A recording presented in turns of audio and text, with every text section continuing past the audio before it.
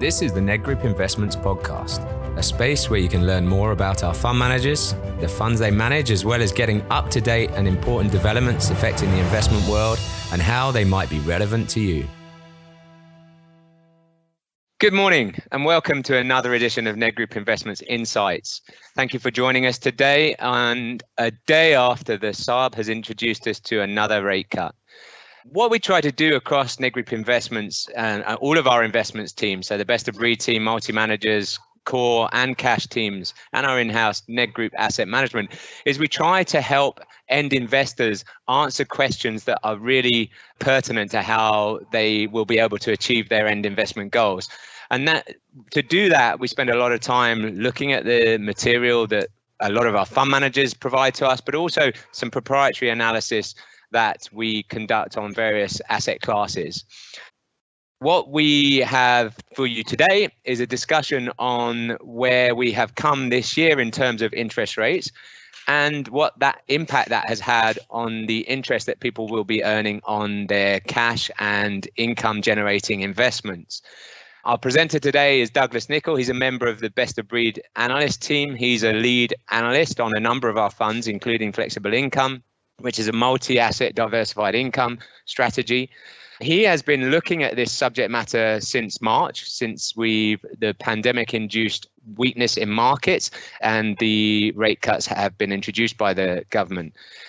Now, we have the ability to ask questions. So on the right-hand side, you'll see a Q&A panel. Please do so as we go through. I will pick up these questions and address them to Doug towards the end of the presentation. Also, if you are an advisor looking for CPD points and have had to join as anonymous, please would you submit your ID number on that pane as well.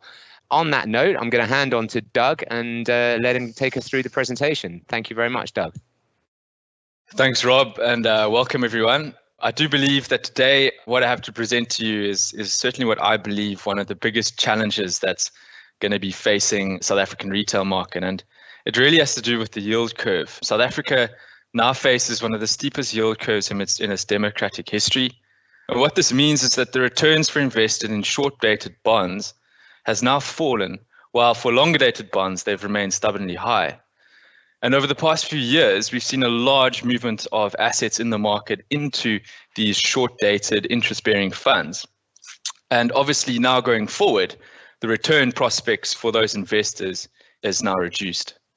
And so during the course of today, I'd like to talk you through around how the yield curve has changed, why it's changed, and then look at some of the risks around the longer end of the yield curve, and then introduce to you what I believe is probably a great opportunity to start discussions around a multi-asset low equity fund, which offers a credible alternative to someone in an interest-bearing fund that is looking to increase their risk profile in order to generate higher returns in their portfolio. So let me kick off. So the first slide I have here is a slide or it's certainly a graph that caught my attention in March when we had the COVID crash. And it plots the South African government yield curve, and it compares it at the start of the year, which is the dark green line, to where we are to where it was at the end of March. And effectively what this chart is doing is it plots the yield on a bond for different debt maturities of government debt. So for example, the R2A8, the return that you were getting on that bond for effectively a 1-year bond at the start of the year was 6.72%. Whereas where we saw it fall to after the crash, it fell to about 4.85%. And what's quite interesting is the shape of this curve and how it's changed. So leading into the start of this year, this curve was quite flat. And clearly, sitting in cash, you were getting quite a nice yield when you compare it to some of the longer dated bonds when you work across to the right of the chart. But that situation changed really quickly, and it changed fast. As we saw in March, investors literally dumping South African bonds, particularly the R108 and the R2030, which is where a lot of investors have been sitting. And so you saw these yields spike. So for example, the R108 went up to a yield of 11.5%, whereas on the 10-year it went up to 12.3%. And clearly, when you look at the differential between now the short end and the middle of the curve, that difference widened. And that's why you saw a lot of fund managers allocating to these two bonds, to the R186 and the 2030 during quarter one. But where are we sitting now? So I've done exactly the same graph, just comparing where we were at the start of the year, so that's the light green line, to where we are at the end, or at the middle of the year, which is the dark green line. And you've now seen the short end come down even further. And the reason for that is mainly to do with central bank rate cuts. We've also seen some of the medium-term bonds, so the R186 and the 2030, have come down, but still the long end has failed to adjust. And there still seems to be credible value. So what I'm going to take you through now is just kind of look at what's happening at the short end, and then taking a look at what is happening at the long end. So at the short end of the curve, has pretty much come down mainly due to obviously this migration into shorter dated bonds as investors have tried to protect themselves. But a large portion of that reduction in the returns on your shorter dated bonds has been the result of the SARB's aggressive rate cuts.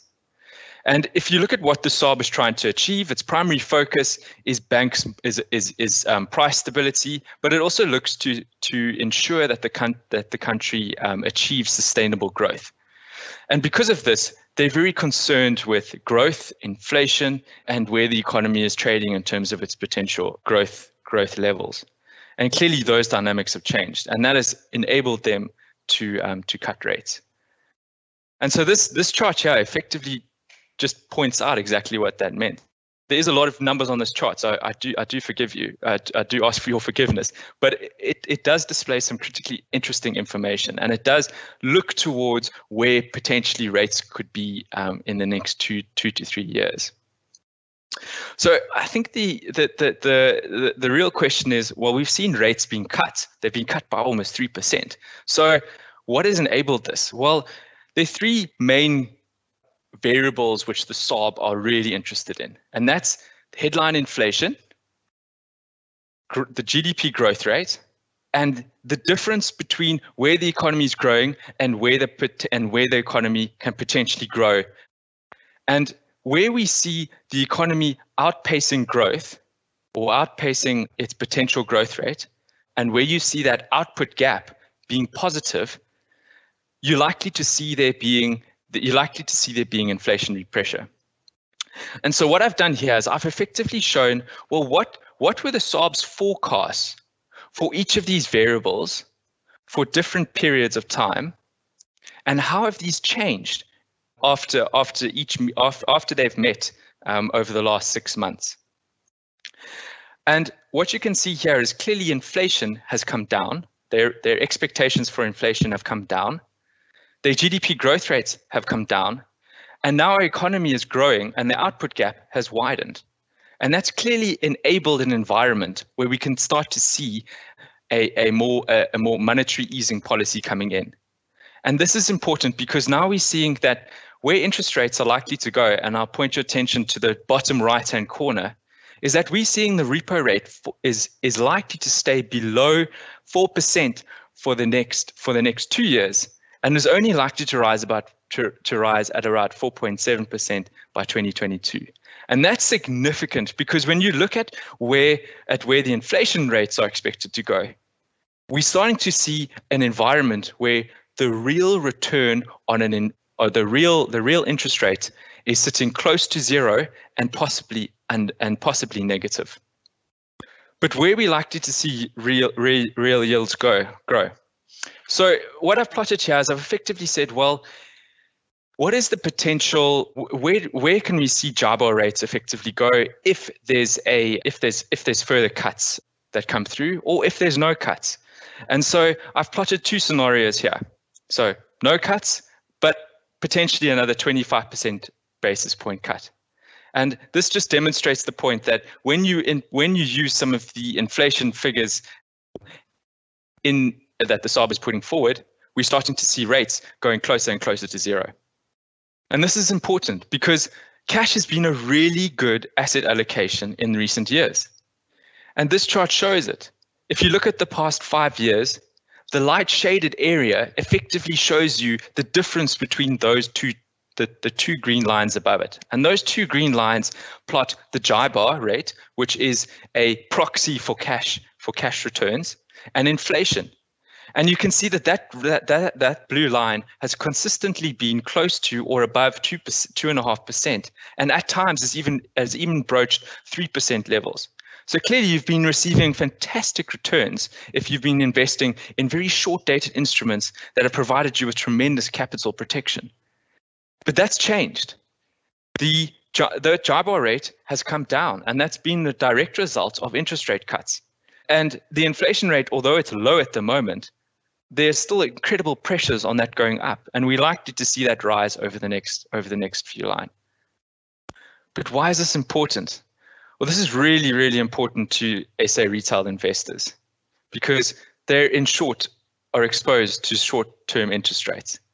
We estimate, based on the CSIS stats, that about 42% of the retail net assets are invested in interest-bearing funds.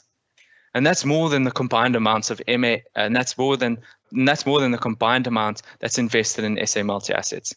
But I would obviously give a word of caution to these numbers, given that some of the money market funds that we see do have institutional flows. But that being said, if we break down exactly what those interest-bearing funds are looking at, we've still seen the MA income and the IB money markets share of the market almost double over the last 5 years. And this is important because, for example, the IB money market or even the IB short term or even the IB money market are exposed to very high quality but very short dated assets. And these funds are fantastic because what they do is they offer you significant downside protection. They give you liquidity. So if you want your money, you can go and you can take it out. And they often offer you yield enhancements over bank deposits. But that liquidity and capital protection does come at a price. And you'll notice that the majority of those returns are based on high quality, short dated bonds that will adjust with short-term interest rates. And this makes them very vulnerable in a rate cutting cycle or to inflation spikes. The MA income funds do offer you slightly better flexibility in that they are invested in asset classes that do provide greater yield enhancements, such as convertible bonds, preference shares, inflation-linked bonds, and they do have sometimes offer you offshore exposure. But they still very much are tasked with a capital preservation objective over quite short periods, generally around 6%. And because of this, they are limited to the amount of risk that they can take. And as a result, they tend to sit quite low down on the yield curve. So clearly in each of these categories, investors are exposed to the rate cutting environment. So where do you find yield? Do you go up the risk curve where we saw the yields looking quite attractive? Well, what I've done here is I've effectively looked at what has the spread between different points of that yield curve. What is the spread between different points of the yield curve, and how has that changed over time? And quite clearly, if you look at the blue line, if we look at where that was in March, the difference between a 5-year bond and money market or a 3-month bond, which is pretty much cash, that spiked to levels that we hadn't seen since 1998, which was when we had the Asian crisis. But that has come down. If we then look at the middle end of the yield curve, the medium term, and we look at the spread between the 10 and the 5-year, we see that also spiked, but that hasn't come down. And neither has the spread between the 20 and the 10-year. So clearly, if we look at those two sections of the yield curve, they've increased, but they've failed to adjust. And they're now at some of the highest levels that we've seen since 1994. But I guess the next question is, well, how does this compare to other emerging markets? Nikki Weimer, in her in her response to the supplementary budget, put up a really interesting slide when she presented to us a couple of weeks ago. And it effectively showed the policy responses by different countries in emerging markets. So that's the short-term policy changes. So that's effectively reductions in policy rates. And then it looked at how the long end of each country's yields curve has responded.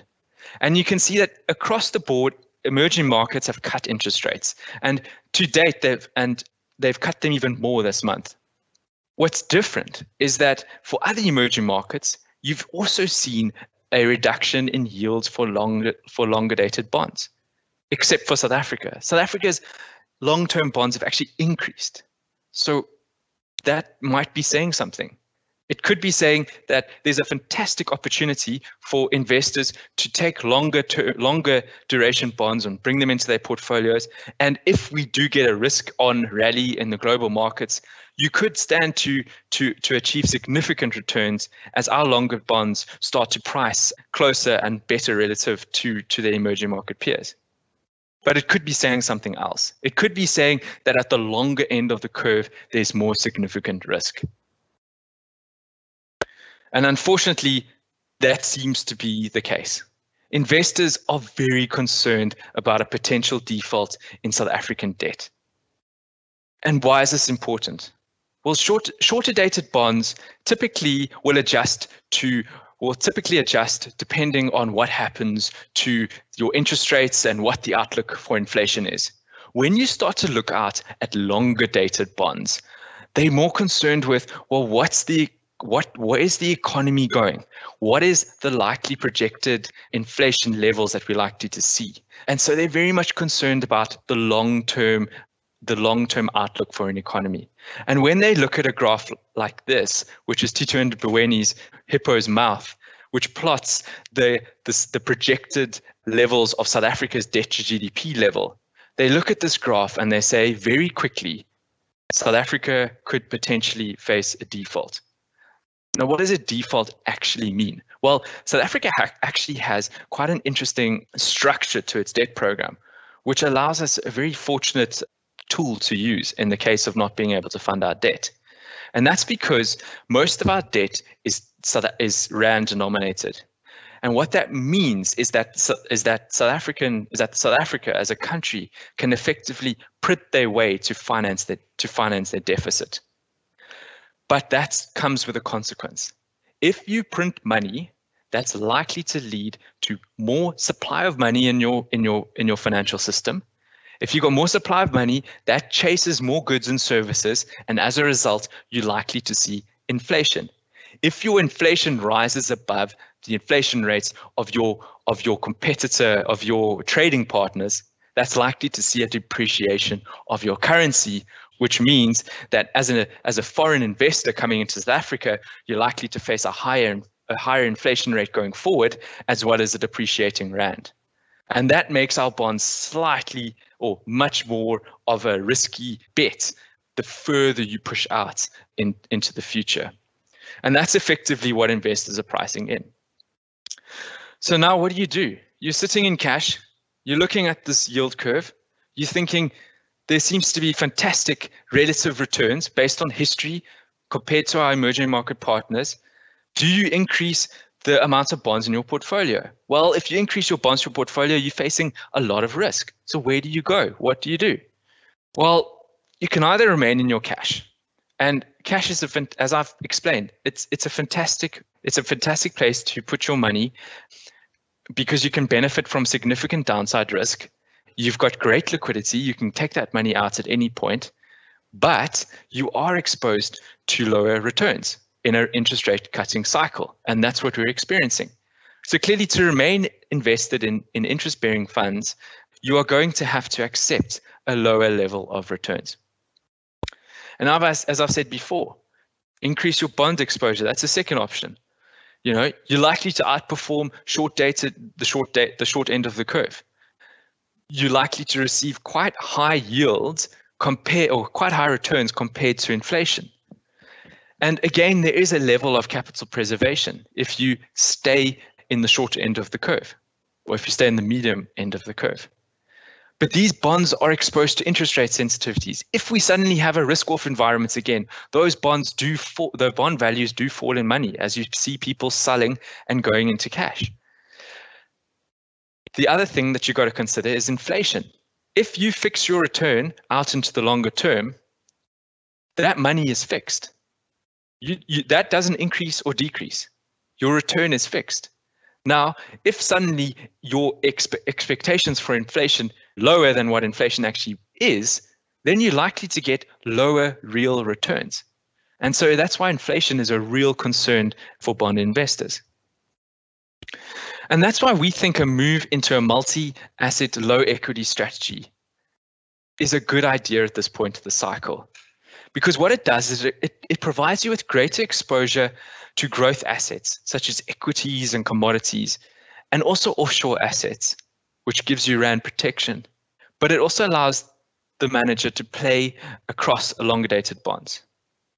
But what is attractive about these type of funds compared for an investor with a more capital or with a more loss averse mindset is that the managers are constrained in the amount of risky assets that they can take on, and the equity is capped at 40%. And the investors are generally tasked with a capital preservation mindset.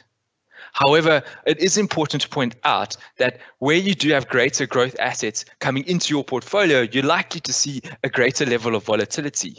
And an investor should expect periods of drawdowns and underperformance versus the interest-bearing funds, and that's an important consideration. So let's look a little bit closer at some of the relative performance of a modeled equity fund, which was given to me by our core team. So thanks very much for that. And I'm going to look at how this modeled low equity fund compared against some interest-bearing funds and an inflation benchmark. So I've got two charts here. The first, or the two diagrams here. The first one is the table in the top corner. And what this table does is I've effectively asked the question, well, what is my probability of outperforming a cash plus 3% or an inflation plus 3% benchmark, and the average return on the IB short-term fund category, and the MA income fund category? And I've said over different rolling periods, what is my percentage, what is my chance or my probability of outperforming? And these results show that your probability of outperforming each of these items is greater than 50%. And what that means, and what it also shows, is that the longer you stay invested in these funds, the greater the opportunity or the greater the probability is for you outperforming interest-bearing funds and an inflation benchmark. But what's also quite significant is on the right-hand side of that portfolio, I plotted over these periods how often did you receive a negative return. And over 1 year periods, you can see that about 6% of the time there were negative returns. But in the vast majority of periods of those rolling 12 months returns, the returns were positive.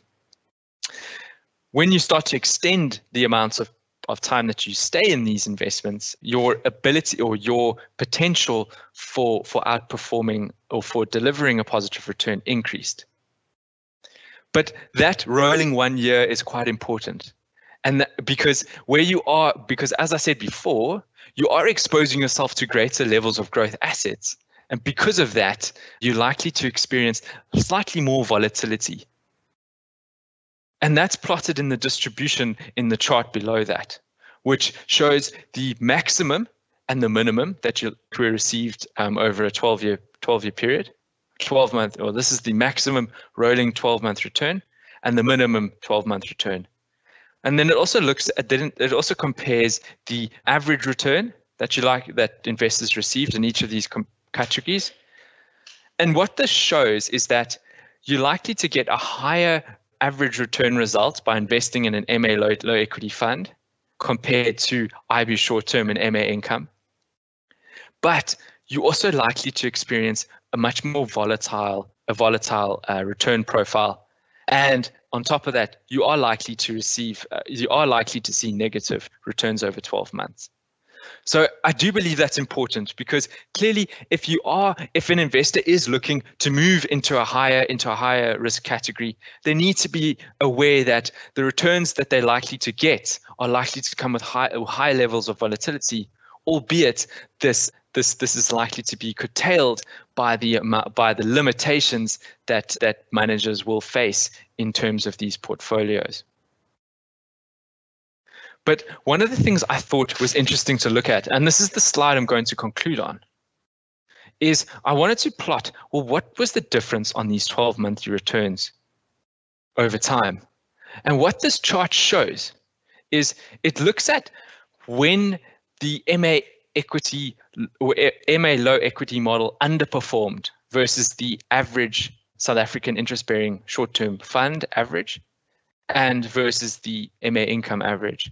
And so where the lines or the bars are below the line is the periods of underperformance. And obviously where the lines were above the line, those were the periods of outperformance. But what I've got here is I've also plotted the SARB repo rate. And what's quite interesting is that after rate cutting, just before, during interest hiking cycles, you tend to see the MA low equity model portfolio underperform. So that's during 2002 up to 2002. And we saw the same happening in 2008, where there was another rate cutting cycle. But where the MA low equity funds tended to outperform were periods after rate cutting cycles. And that occurred in 2003 and in 2008. And so I guess we're sitting now and we're saying, well, are we entering into another one of these cycles? So why? And I guess we see this as making a lot of sense, because when we have had rate cutting cycles, you tend to see this followed by a period of recovery in the markets or in your economies as your interest rates are cut. And generally, it is a better idea to rotate into growth assets at the bottom of a cycle to enjoy the recovery period. And we saw this recovery in equity markets recently, which is why the last two charts that we see, or the last two bars that we see on that graph, are positive. So I guess as an investor, we're now looking at this situation. There's a lot of risks out there, but there's also a lot of risks facing cash investors. Cash investors are now forced into what we see as into somewhat of a quandary, where over the last few years, they've enjoyed incredible real returns. But that situation has changed with rate cuts. They have a choice. They can either stay invested in those categories. They can accept a lower return and receive fantastic capital protection. But some investors may be forced to seek higher returns. They can go into bond markets, but as we've discussed, that comes with its own risks. And what we're seeing as being a more credible alternative is to move into a more diversified portfolio. And low equity funds provide what we deem a good alternative, because investors can gain access to a controlled level of growth while the managers still remain focused on capital preservation, albeit over longer periods, and are likely to generate inflation plus returns. Thanks very much for your time, everyone. And that's all I have today. But look, we're happy to take some questions now, and I'm sure hopefully we can assist. Thank you very much, Doug. It's certainly a lot of food for thought there, and some interesting analysis in a number of the charts you provide.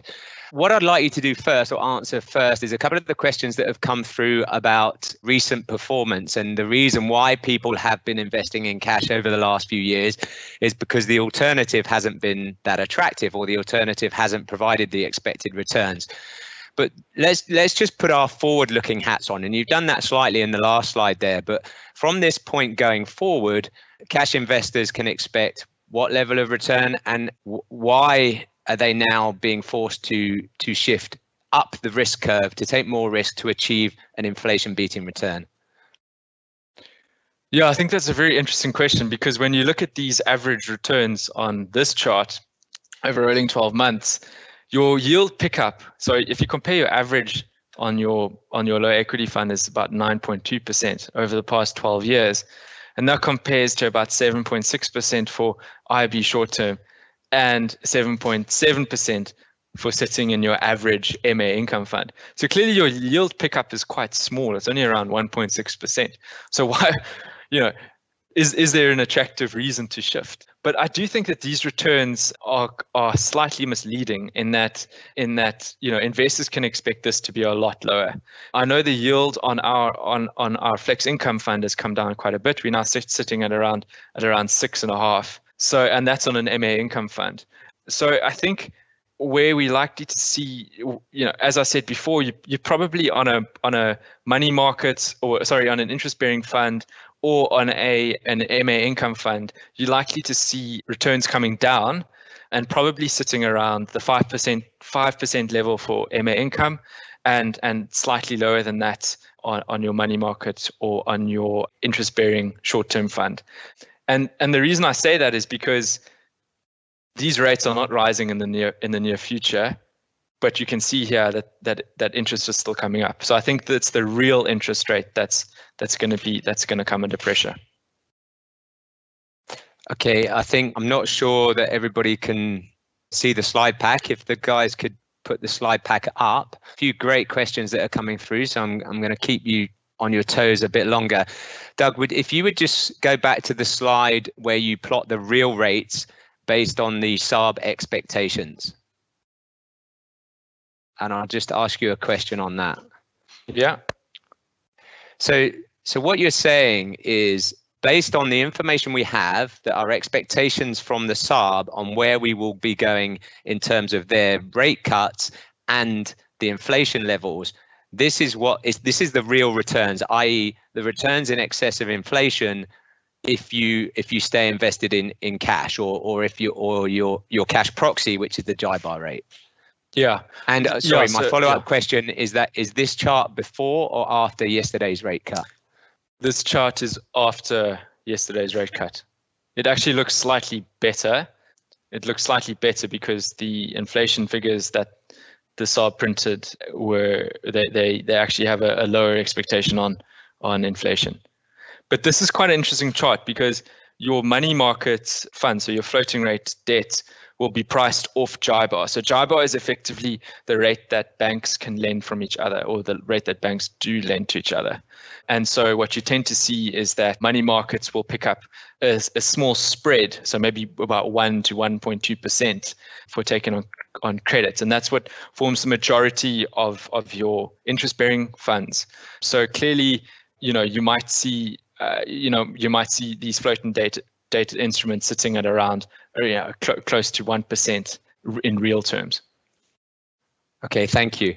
And then you talked about people who are currently invested in cash needing to take on more risk. Is that everybody, or is that people who are able to take on more risk?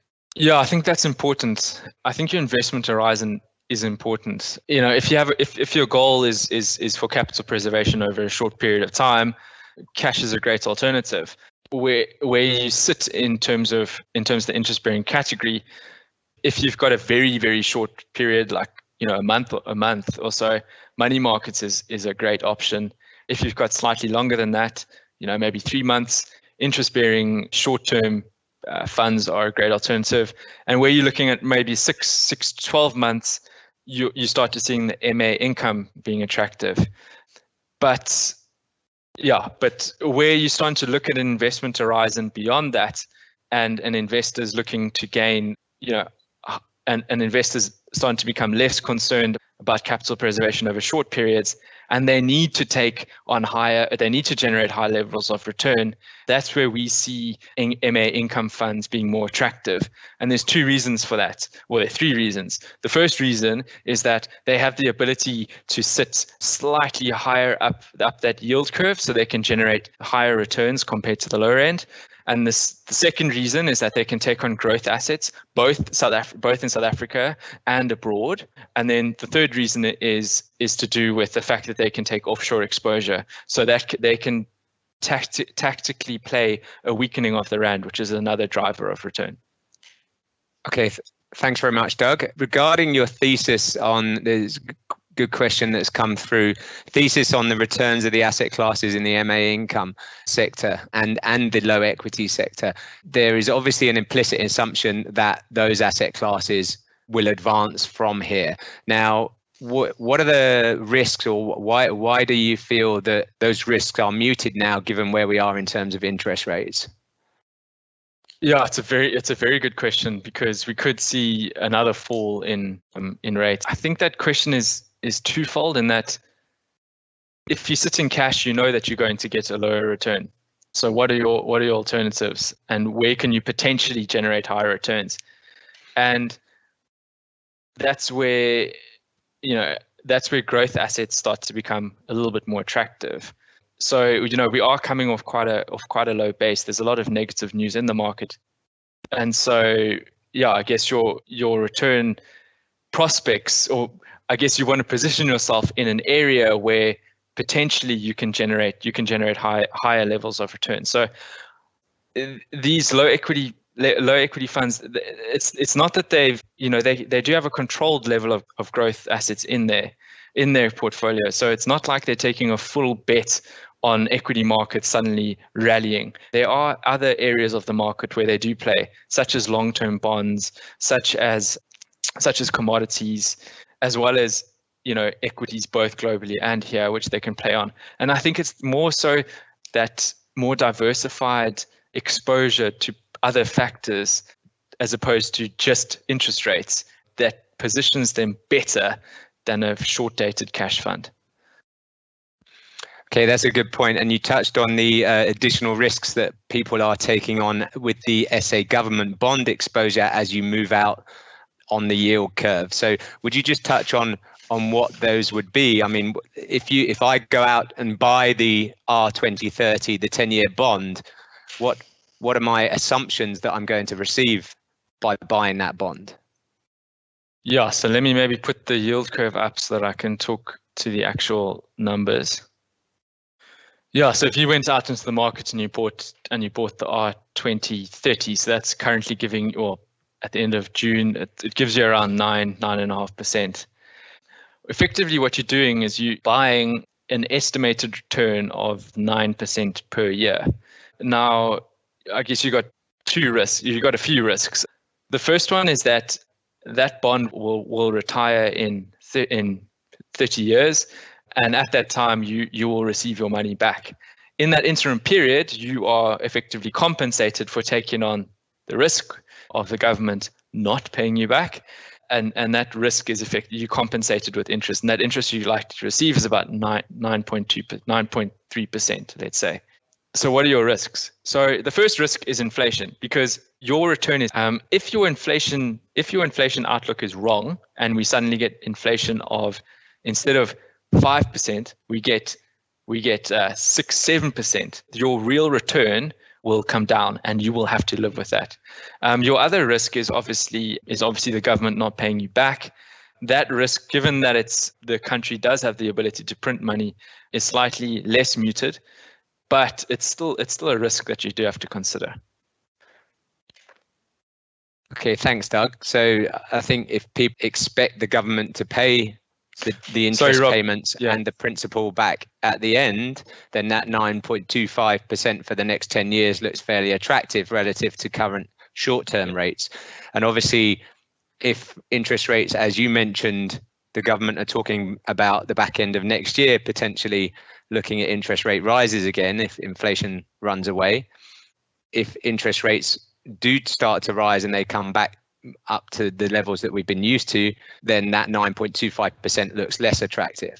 Yes, because effectively what happens is the shorter dated bonds, you'll see interest rates increasing, but because you locked in for longer periods, a fixed rate turn profile, your returns are fixed. The other point I just wanted to mention is that in that interim period, you could have risk on events, which could lead to either buying or selling in the market, which could lead to capital adjustments. But if you hold that bond to maturity, those capital adjustments are more an accounting mechanism. Okay. Well, Doug, thank you very much. We just about run out of time today. There's a lot of great information in this pack that we'll be able to make available to everyone who requests it from their Ned Group Investments contact. There's been a lot of questions on data within the slide pack. We've used as much data as possible, or that we can get our hands on, that bring more information to help you make the decision. So we're not looking at short-term recent periods, we're looking as much history as possible, and therefore we think that's more pertinent using more data points going back through time. And just like to sign off by saying, within our Ned Group Investments range, we do have money market and cash funds that have been offering incredibly attractive yields, and they do provide an additional return over and above the rate that you'll be earning in your current account. We do have a multi-asset income fund, the flexible income, which Douglas Nicol is our lead analyst on this fund, and he is constantly making sure that the team there at ABAX are running that fund to protect capital but provide an inflation beating return. And then we also have two offerings in the low equity multi-asset space, which is our stable fund and our core guarded fund, which over 10 years, those two funds are ranking in the top and second performing funds over that time period. This session will be recorded and made available for everybody after the session. So if you have colleagues that would benefit from this information, please share the link that will be sent around. And on that note, I'd like to thank everybody for joining us today. I'd like to thank Doug for his work on the analysis within this pack and presenting us with this information. So on that note, thanks very much from me, Doug, and the rest of the guys at Ned Group Investments. Goodbye. Thanks, everyone. Bye-bye.